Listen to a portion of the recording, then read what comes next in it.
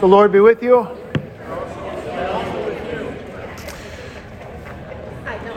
Luke 11 today. I don't have too much to distract me from that, so maybe we'll start into Luke 11 on the Lord's Prayer. So if you have one, or if you could, you might want to grab a Bible. No, you don't need it. Why would you need a Bible in Bible study? I just remembered that I printed the catechism on the back of your handout there. So we're going to be looking at that here in a little bit. Reviewing prayer, we started talking about the Lord's Prayer last time. So we'll pick up where we left off and see how far we can get into prayer. So Luke 11 has all these discourses. The big first one is on prayer, and then he gets into demons, which we'll probably get to next time. So prayer, chapter 11. I read it last time, so I won't read the whole thing again, but just kind of we'll go through verse by verse. Jesus was praying in a certain place, and when he finished, one of his disciples said to him, "Lord, teach us to pray." As we have that, Lord, remember us in your kingdom and teach us to pray is in our divine service. So we start that echoing the disciples. And Jesus gives basically a summarized version of the Lord's Prayer that we say primarily from Matthew 6 in the Sermon on the Mount is where the more lengthy Lord's Prayer comes from. But most of the main petitions are there. It's omitted a couple. Thy will be done and deliver us from evil. But so let's look at the Lord's Prayer. And he said, when you pray, say, Father, hallowed be your name. So we talked about last week, Father, the significance of praying our Father. And on the back of your handout, you can see, maybe if you flip over, we can kind of track it parallel. Our Father, who art in heaven. What does this mean? With these words, God tenderly invites us to believe that He is our true Father. He is our true Father. Wait a second. I know my true Father is Robert Mitchell Clemmer. He lives in Lena, Mississippi. He weighs like 300 pounds, even though we try to tell him to cut back on the donuts.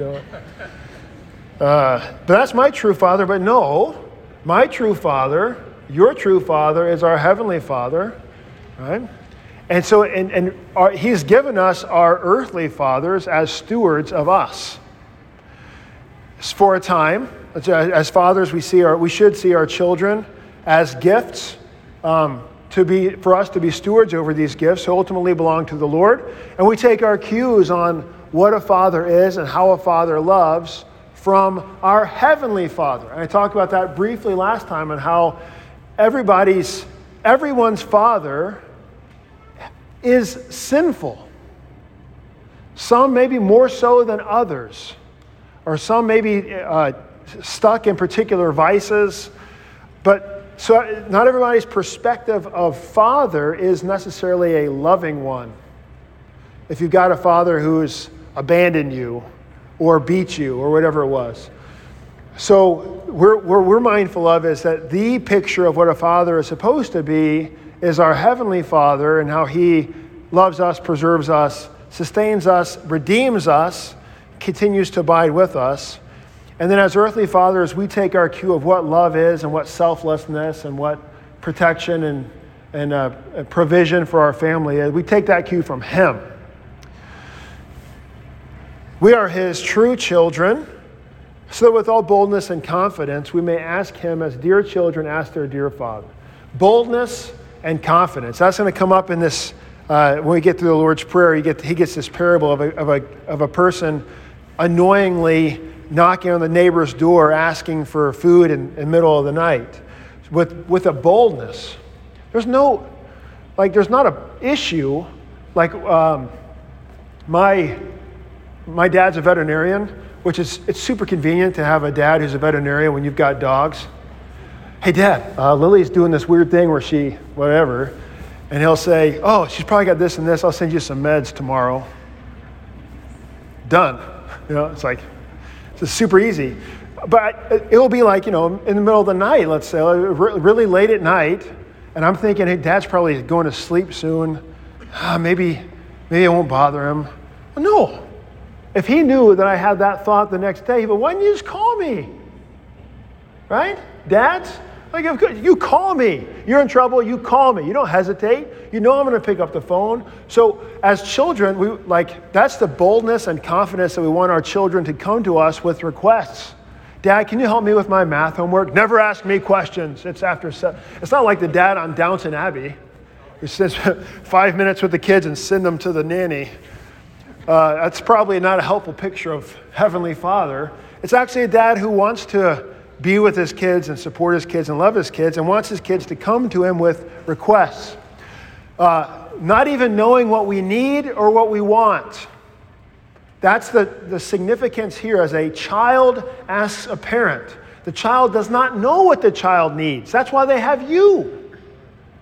You have to kind of sort through the difference. And sometimes you don't always know.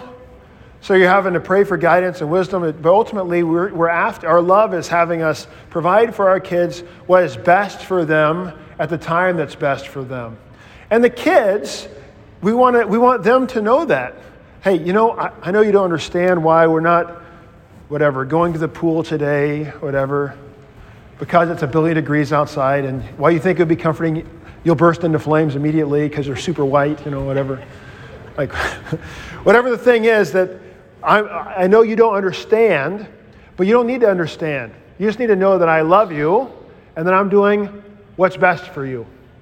That's behind the entire Lord's Prayer. That's behind the parable that's going to come up here after the Lord's Prayer. So it's this picture of a child asking, Dad, can I have another cookie?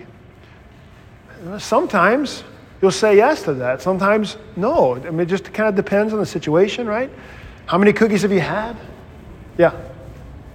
It's always struck me that it says, teach us to pray, and Jesus says, when you pray, say.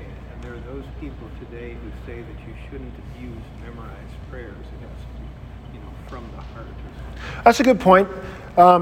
So Dave's comment was that sometimes you might hear the allegation that memorized prayers or rote prayer, and really our liturgy, in fact, our entire liturgy is this way. The whole thing is written down.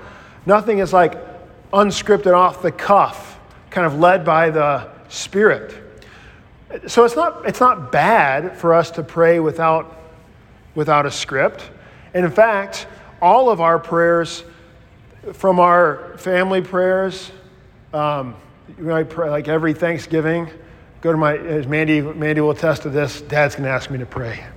So we're all in together in the living room, everybody's holding hands, and I got half my family's Baptist, and they're wanting some like super emotional, spirit-driven thing, and I'm like, it's not my style. And Dad's like, Seth, you pray. Oh. Dear Jesus, we just want to come to you today. Like, it's not bad to actually have a sincere from the heart prayer, though. But ultimately, the way that we pray to God, even in our off-the-cuffness, is ultimately guided by what He has taught us.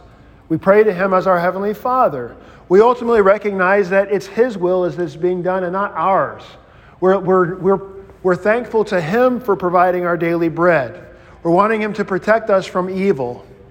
And that's really all the stuff that we would pray for anyway is in the Lord's Prayer. So He's ordering it for us. So we want to recognize that we certainly are free to pray non-rote or memorized or written prayers, and that's totally fine.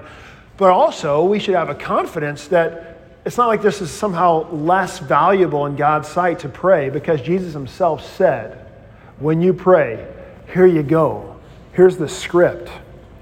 And it's helpful having that repeated script, because I've talked to a lot of people, mostly elderly, suffering with memory loss issues, and they don't know why I'm there or who I am necessarily. They don't know who their kids are all the time. And I'll say, Our Father, and they go. Why? Because they've said it a million times.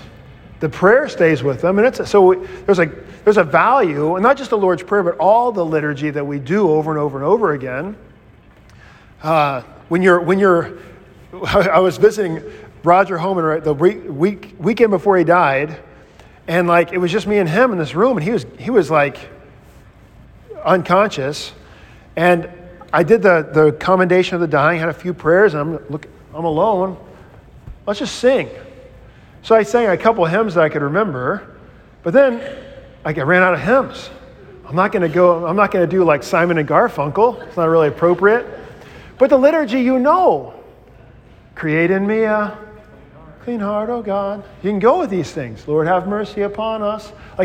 We've sung it so many times. It's there for you in the foxholes of life when you need it. That's why we sing it over and over again to get it in your brain. So the Lord's Prayer, certainly it's good to have a prayer that we've repeated and said so often that it sticks with us.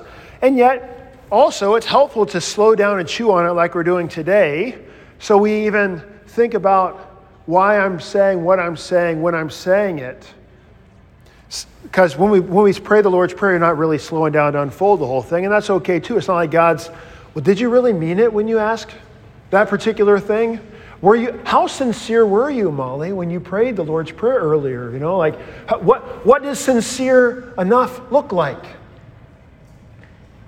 How do I know that? I was paying attention most of the way, but there was a super squirmy baby or whatever it was.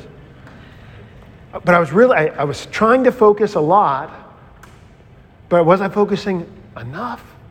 And now my subjectivity has destroyed the Lord's Prayer. And Lord, stop looking at yourself. I gave you this prayer, say the prayer. You know I'm listening to you because that's how fathers do to their children. So with boldness and confidence we pray. But also we also take our cue in our off-the-cuff prayers with our children, our family, or for ourselves. Lord, help me. It's not really the way the movies teach us to pray. God, I don't know if you're even there. I don't know if you're listening. Well, then why are you bothering to pray to him at all? He's taught us to pray and said he's listening. So we know that he's listening. We can, with boldness and confidence, not doubt and despair and, well, I've tried everything else, and God, I don't even know if this is going to make a difference, but no. With boldness and confidence, we ask him as dear children ask their dear Father. Beautiful. So back to Matthew, Father, hallowed be your name. Hallowed, that is holy, for his name to be holy. Hallowed be thy name. God's name is certainly holy in itself. Well, duh. So God's name, where do we run across God's name the first time? Well, that's us. Sorry. In the Bible, when does God's name show up? Well, he doesn't give us his name there. He doesn't give us his name. The burning bush with Moses. Who sent me? Who should I say sent me? And as he approached the bush, hey, take off your shoes. You're standing on holy ground. So Moses asks, what is your name? My name is Hebrew, I am. Yahweh is Hebrew for I am. That's a confusing thing. So his name is his being, his presence. For us, the most simple of verbs is the is verb. He is existence. So his existence, his presence is tied up with his name. So where God puts his name, he's putting also what? Himself. Which is why, when you go back and look at the Old Testament, at the dedication of the temple, and really leading up to the dedication of the temple, they're always praying, Lord, cause your name to dwell among us. And God said, I'm going to build a temple for my name to dwell there. Says, when does a name need a dwelling place? Well, ever since a name was a presence. So God puts his name and presence in the temple so that people would know where to find. Of course, certainly God is everywhere, right? He's with all the Israelites on the northern side of Israel, all those who are cast out in the dispersion and the exiles. He's with them everywhere they go. But for their certainty, they knew they would go to the temple for the sacrifices to receive God according to his mercy. So he is everywhere, but he's not everywhere according to mercy necessarily. So God puts his name at the temple so they could find him in mercy with certainty. And then he takes up the same in the New Testament. He puts his name no longer in the temple, but on us in holy baptism. So then now, and it's no mistake, it's no accident that Jesus Make disciples of all nations, baptizing them into the name of the Father, Son, and Holy Spirit, teaching them to obey all that I've commanded you. And, lo, I am with you always. I am with you always because I put my name on you. And where my name is, I am. So we know that the God who created the heavens and the earth, the God who is there at the temple, is now with me. And because I bear his name, I wanted his name to always be holy. Now, we're going to unfold that here in the catechism. But what is the name? For his name to be holy, what's his name? He is God. His name is certainly holy in itself. All I'm going to do is mess it up. And that's the point. And that's really the prayer, is that we pray for God's name to be holy among us. So here in the catechism, God's name is certainly holy in itself. We pray in this petition that it would be kept holy among us. I don't make it holy, it already is. I just don't want to I don't want to mess it up. How would I mess it up? How is God's name kept holy? God's name is kept holy when the Word of God is taught in its truth and purity. Because it is the very Word of God itself that makes things holy. Who's the holy member of the Trinity? Who's the holying one? Who makes things holy? The Holy Spirit, the sanctifier. Sanctify means to make holy. So the Holy Spirit's making things holy. Well, what does the Holy Spirit work through? The Word of God. So where God's Word is, holiness is. So we want God's name kept holy when the Word of God is taught in its truth and purity. That's where holiness is going forth, going out. And that we as the children of God also lead holy lives according to that Word of God. Help us to do this, dear Father in heaven, because I very often don't. Anyone who teaches or lives contrary to God's Word profanes the name of God among us. And that's not just fingers for pointing at everybody else. Mostly, when I live contrary to the Word of God. It's one thing to teach contrary to God's Word, to teach, straight up blasphemy, heresy, contrary to God's Word. And there are those who, live in direct contrast to the Scriptures, despite God's clear word of yes and no on things. But here it's also, we're no better. Every sin that we have is our transgression against God's word that we knew better, and yet we still broke it. So that's where we see God's name is defamed. The picture I give the kids is like if you're going to Wendy's with your friends, and you're going to goof around and be 10-year-old boys, do what 10-year-old boys do, and run around and break stuff. I don't know. I know what girls do, and they're sweet and very calm. For now. But yes, stick with me here on the boys in Wendy's, running around, causing mischief, but just being boys. That's fine. But when you're going to do that, make sure you're not wearing your Bethany volleyball jersey. Because then it's not just you, but it's also a reflection on Bethany. And I don't know, if the jersey has our last name on the back, Clemmer. So now it's like my name is brought into this. So it's not just the kid who did trouble, it's the kid who went to Bethany who's a Clemmer. And that's us. So we bear God's name. So when we sin, that's how we're bringing shame, not just to ourselves, but ultimately to his name, because he's called us to be holy. Now that's ultimately what we repent of and pray for forgiveness for. That's where we see our sin. But as Christians, we're always praying against that. We don't want to defame his name. Not just because we want to keep his name clean, but really, more selfishly, our sin is not good for us or other people. It always comes back to bite us. It's not good. That's why, by the way, he says not to do it. He can endure his name being defamed. He's spit upon, mocked, hung on the tree. If anybody can handle mockery and shame of his name, it's him. But when we do it, we're actually bringing damage to ourselves and those around us. Hallowed be your name. Your kingdom come. So I should unfold holy one more time. So something to be holy is, it's weird. Like, what does holy mean? Set apart.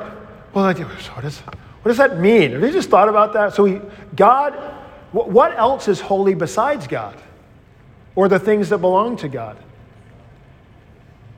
You say pizza? What is it? Your sock? Oh, nice. Oh, holes. Swiss cheese. Oh, dad jokes. No. So we only use the word holy to describe God and the things of God. And so it's hard to actually give it more of a definition than it already is. It's holy. It's of God. It's something that is not like anything else. It's just of God. It's not really a definition. It's just saying something. It's holy. Well, that's how we're kind of to understand it. I like us trying to describe holy. It's something that's set apart by God for God. God has made things holy. Yeah, Ina. I think if we read through, especially the New Testament, it so often describes what holy lives should be like, right? I mean, in all the epistles and everything. So if we take time to read all that, it fleshes it out for us more. And it means holy also means we can enjoy what God's given us. It doesn't mean to, be ascetic or whatever, but if we just read his word and it fleshes it out. Exactly. So to abstain, so to be holy is not merely negative abstentions, right, but it's to delight in the good gifts that God has given us, but in their proper place. In fact, like that's all sin is things that are taken out of their given order. So age in here. Sexuality is a gift only within marriage. You pull it out of marriage, and now we've got adultery. Your stuff is good. Money is good. But it can become your God, and then it becomes bad. Right? Death. This is an interesting thing. Death is only a product of a fall into sin, but even God still then takes up death and uses it toward good. So there's punishment for those who do evil. So soldiers can kill, military, police officers, the hangman. Their vocation is a good vocation because it's in God's proper order of things. But when we take death out of the proper given vocation, we have mass shootings and whatever, suicide, murder. That's where we see sin. So when everything's ordered according to God's gift of things, for things that we should abstain from and things that we should delight in, it is good and holy. So we're able to describe our people, our lives as holy. And really when people come to me and they're trying to make a difficult decision, they're ultimately trying to make a holy decision. Like my loved one's on life support. What do I do? The doctor said this other doctor though, I Googled it and I found this other thing. There's these two options. But I want to make the holy decision.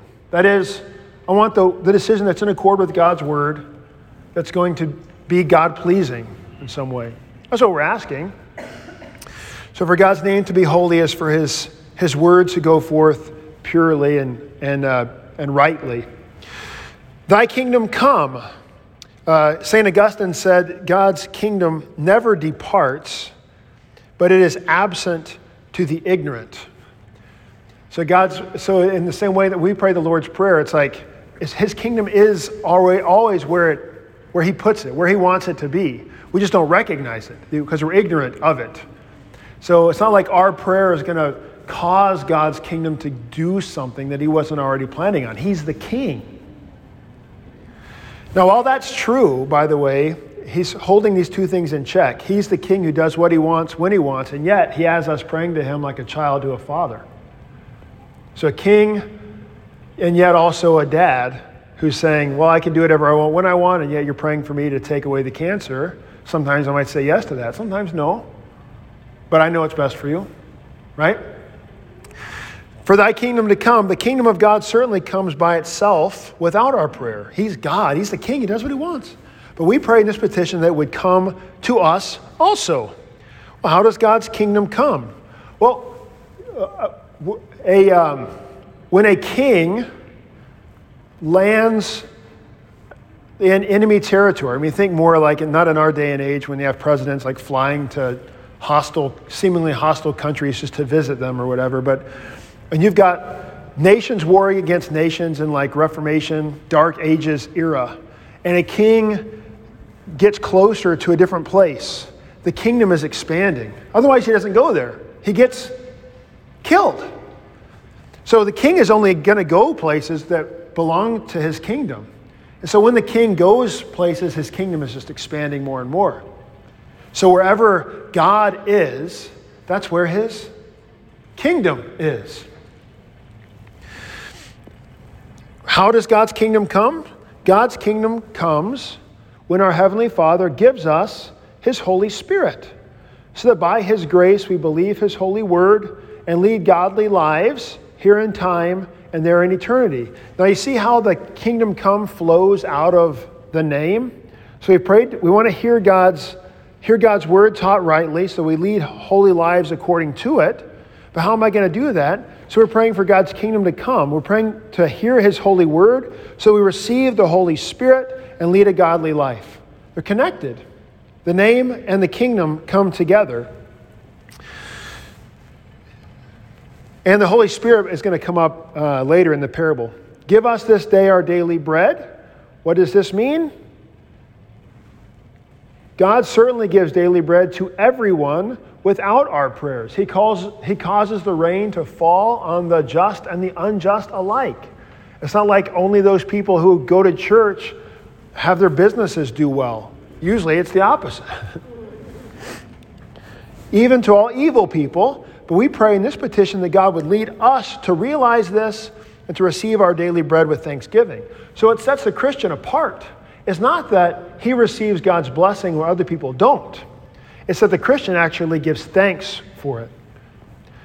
I know I've preached about this before, but like at restaurants or at meals, and you sit down for your meal with your family and you don't eat, it's not like, especially as you're teaching prayer to your kids, we didn't pray, is the food going to like melt our faces off like an Indiana Jones? Or like what, is it going to poison us if I haven't prayed the right prayer? No, all the Christian is doing, we're not making the food somehow special.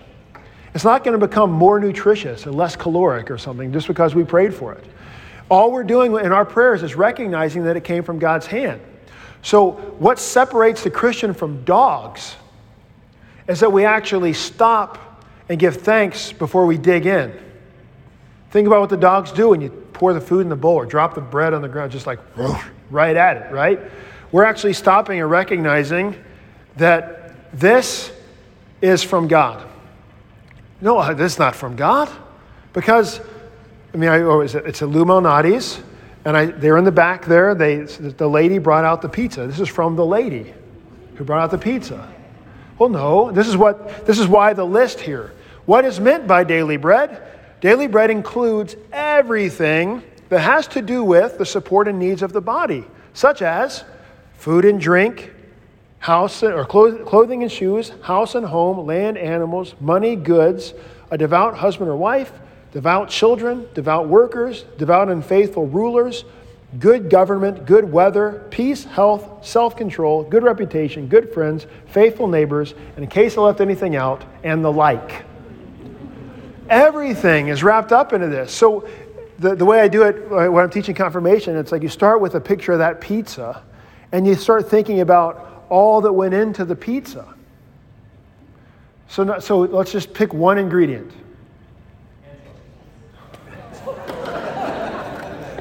Illuminati's. Tomatoes. So the tomatoes didn't just show up here on this pizza. I don't know what Illuminati's does to their tomatoes, but man, they're like the best ever. Just saying. Garlic infused tomatoes. So where'd these tomatoes come from? Some gardener, some farm somewhere? So they didn't just like magically get from that farm to us. They had to actually get trucked there. How did they get trucked there? Well, the roads had to be kept clean. So we're actually praying in the winter, we're praying for the truck drivers, the construction workers, for the one of every 8 hours that they get something done. What is with Weber Road? When is that gonna, come on.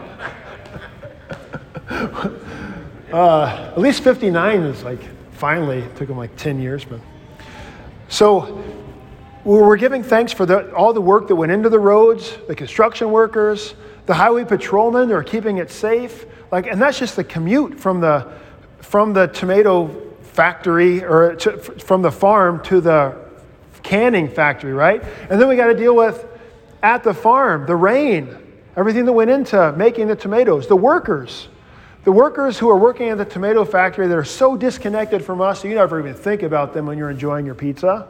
And yet, God is working through them. And that guy couldn't go to work that one day if his family's kind of exploding at home.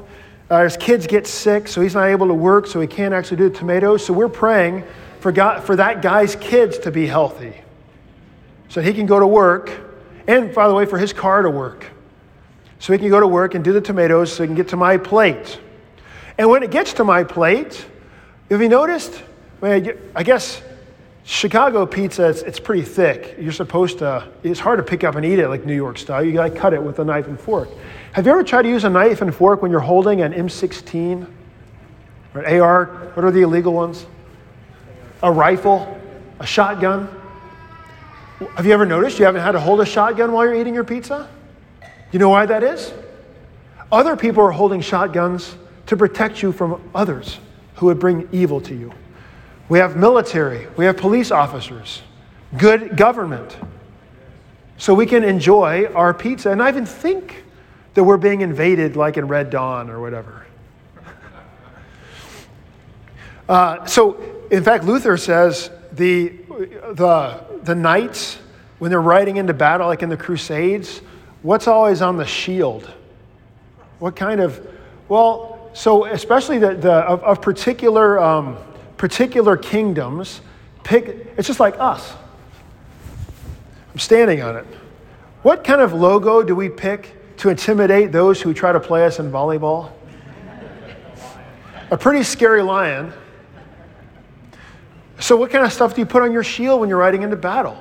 Lions, scary things. Something of the kingdom, yeah, something from your kingdom, like something, especially we do the same thing with sports. So there's like mountain lions are common in this area, so we're going to be the whatever, Estes Park Lions or whatever.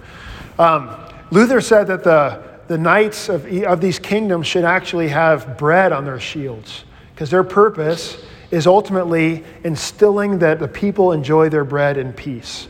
That the entire economy is preserved so that bread can be enjoyed. So a loaf of bread, the Bethany pretzel buns.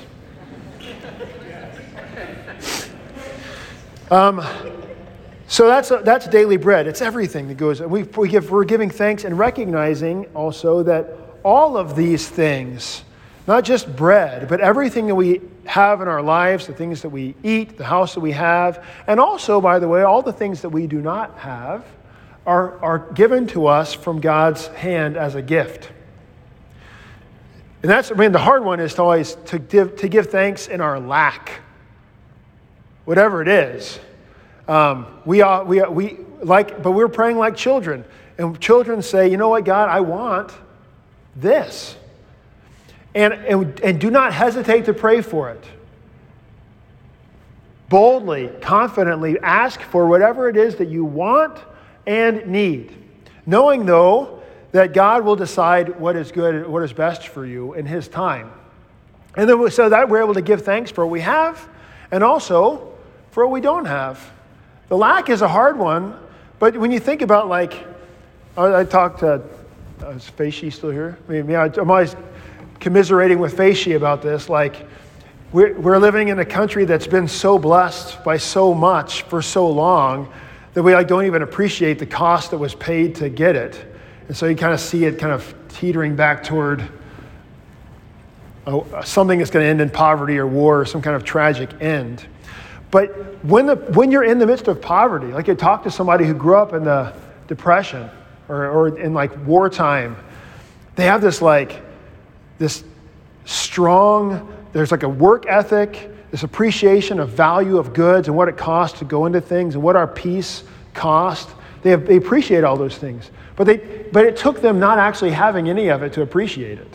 They had their lack, and God used it for good. So that's how we're able to give thanks. It's really hard, though, in the midst of lack, though, to give thanks for it. You don't see the long-term benefits necessarily.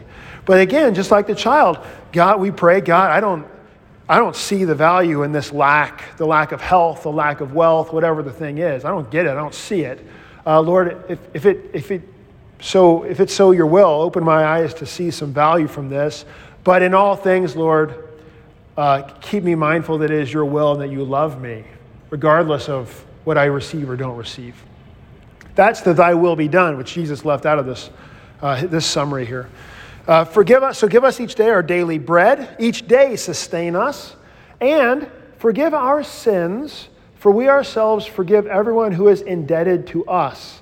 It's an interesting thing that in Luke's depiction of the Lord's Prayer, he's got both sins and debts. Forgive us our sins as we forgive the debts of others. So these are two kind of different pictures of how sin is described in the Bible.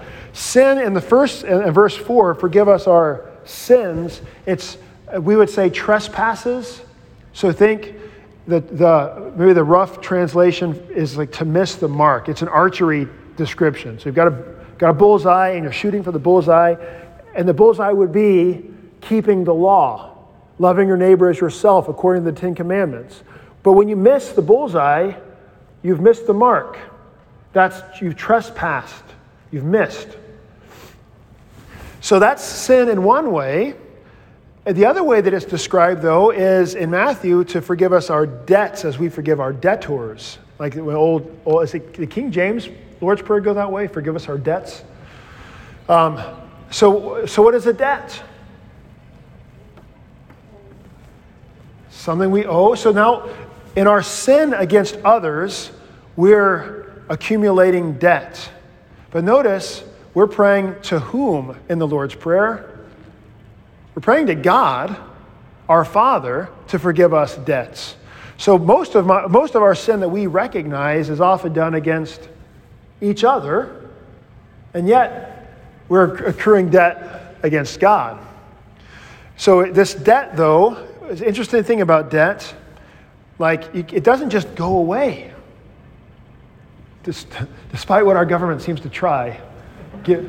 I'll just give it, if I just make more money, it won't create any problems in the long run. So if I owed you $1 million and you just forgave the debt, does that mean it just went away? It meant you ate it. There's $1 million that you did not get to spend on anything else. So is that not what Jesus is doing on the cross then? So he is paying the debt on the cross. So it's not just, when we say, oh, Jesus forgives me all my sins, we don't want to disconnect that from Christ crucified. He forgives us all of our sins. But it wasn't just that he just, like a Jedi warrior, these aren't the droids, your sin's gone. Magic. No, he had to die. He had to pay for it. He had to take the debt into himself. And so that's this picture of debts. So, and that Jesus gives a parable later of the unmerciful servant who is forgiven much but refuses to forgive others. So this is what's so moving about Good Friday is when we're mindful of the great debt that our Lord has forgiven us, that we are turned to our neighbor to forgive, recognizing that, I've been forgiving so much more than the piddly things that I'm holding against others. And when I start to get stingy with my forgiveness, I'm to turn back to Jesus and receive more of his to remind myself what I should be doing. Forgive us our sins, my missing the mark, so that I can forgive the debts of others, those who have sinned against me and brought up debt against me. And lead us not into temptation. So don't cause or lead us into temptation, or really to cause or bring us not into temptation is the way the Greek kind of goes there. So lead us in such a way that we wouldn't be going toward temptation. As the Catechism puts it, we pray in this petition that our Father in heaven would not look, well, I put the wrong one on there. No, it's forgive us our trespasses. I'll read that one too. Roman numeral 5. We pray in this petition that our Father in heaven would not look at our sins or deny our prayer because of them. We are neither worthy of the things for which we pray, nor have we deserved them, but we ask that he would give them all to us by grace, for we daily sin much and surely deserve nothing but punishment. But we too will sincerely forgive and gladly do good to those who sin against us. The key word there is sincerely forgive.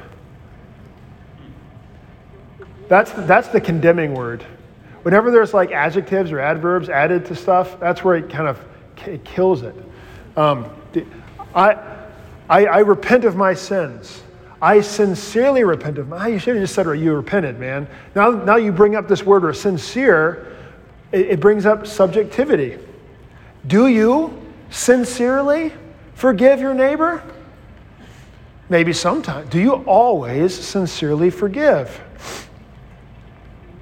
Do you or does it kind of linger? Do you forget as easily? Do you hold grudges? Right? And this is, so what we're learning here is we are to forgive and not hold grudges and freely forgive and sincerely. But you're not going to get it sincerely by just saying, I want to do it sincerely. What makes something sincere is a change in the heart. And how do you get a clean heart? Give us the Holy Spirit. Create in me a clean heart, O God. Renew a right spirit. That cleanses my heart, so we remind him. Because in one of these Gospels, Jesus says, if you don't forgive your brother from the heart, neither will your Father Forgive you. So it is conditional, and that's why we need Jesus' blood and his forgiveness. Yeah, so the Lord's Prayer, especially in this petition, should cause our old sinful flesh to fear.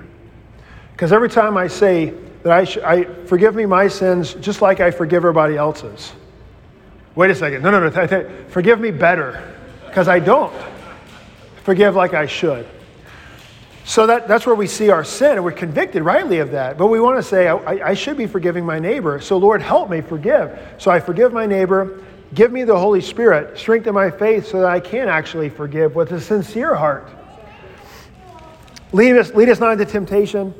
God tempts no one, but we pray in this petition that God would guard and keep us so that the devil, the world, and our sinful nature may not deceive or mislead us into false belief, despair, and other great shame and vice. Although we are attacked by these things, so we do face temptations to unbelief, despair, shame, and vice. We pray that we would overcome them and win the victory. But we're mindful here that when it comes to temptation, we know that God doesn't tempt us, but He does use things to strengthen us and lead us to trials that would strengthen our faith. But the Christian is able to see in the midst of trials that this is not a temptation to unbelief. The devil might try to use it as such, but God's working through this to bring about good in some way. He's strengthening me. We're at time. Any comments or questions on the Lord's Prayer? Yeah, Don. Most of our prayers are personal. Think of Luther's prayer more than anything about me. This is a corporate prayer. It sounds like it anyway. It says us. I often wonder, why am I not saying this personally? Give me my. Well, you could. That's good. That's a good point. So in the Lord's Prayer, it's like the Lord's Prayer teaches us a lot of things that we otherwise wouldn't know about ourselves. Like right away, our Father. I'm praying, so God is my Father. I didn't realize that. That's good to know. So my Heavenly Father is my Father. And also, I'm not alone. I've got siblings, right? And one of them happens to also be Jesus, who's teaching me to pray, our Father. I think that's maybe the biggest value of the plurality of the hour, is that Jesus is bringing us in with Him. So He's our brother praying to God, His Father. But yeah, it's the corporate faith that we confess as the church, right? So we're mindful of what's that? It reminds us that we're a communion of saints. Right. That's great. So it's not just us and it's not just you and your pew, or you and your congregation, or you and your church service, but it's the church of all times and places all over the world at all times. All right, well, we got to the Lord's Prayer. Next week, we'll pick up with verse 5, and it's a really cool parable that Jesus gives, unfolding prayer. The Lord be with you.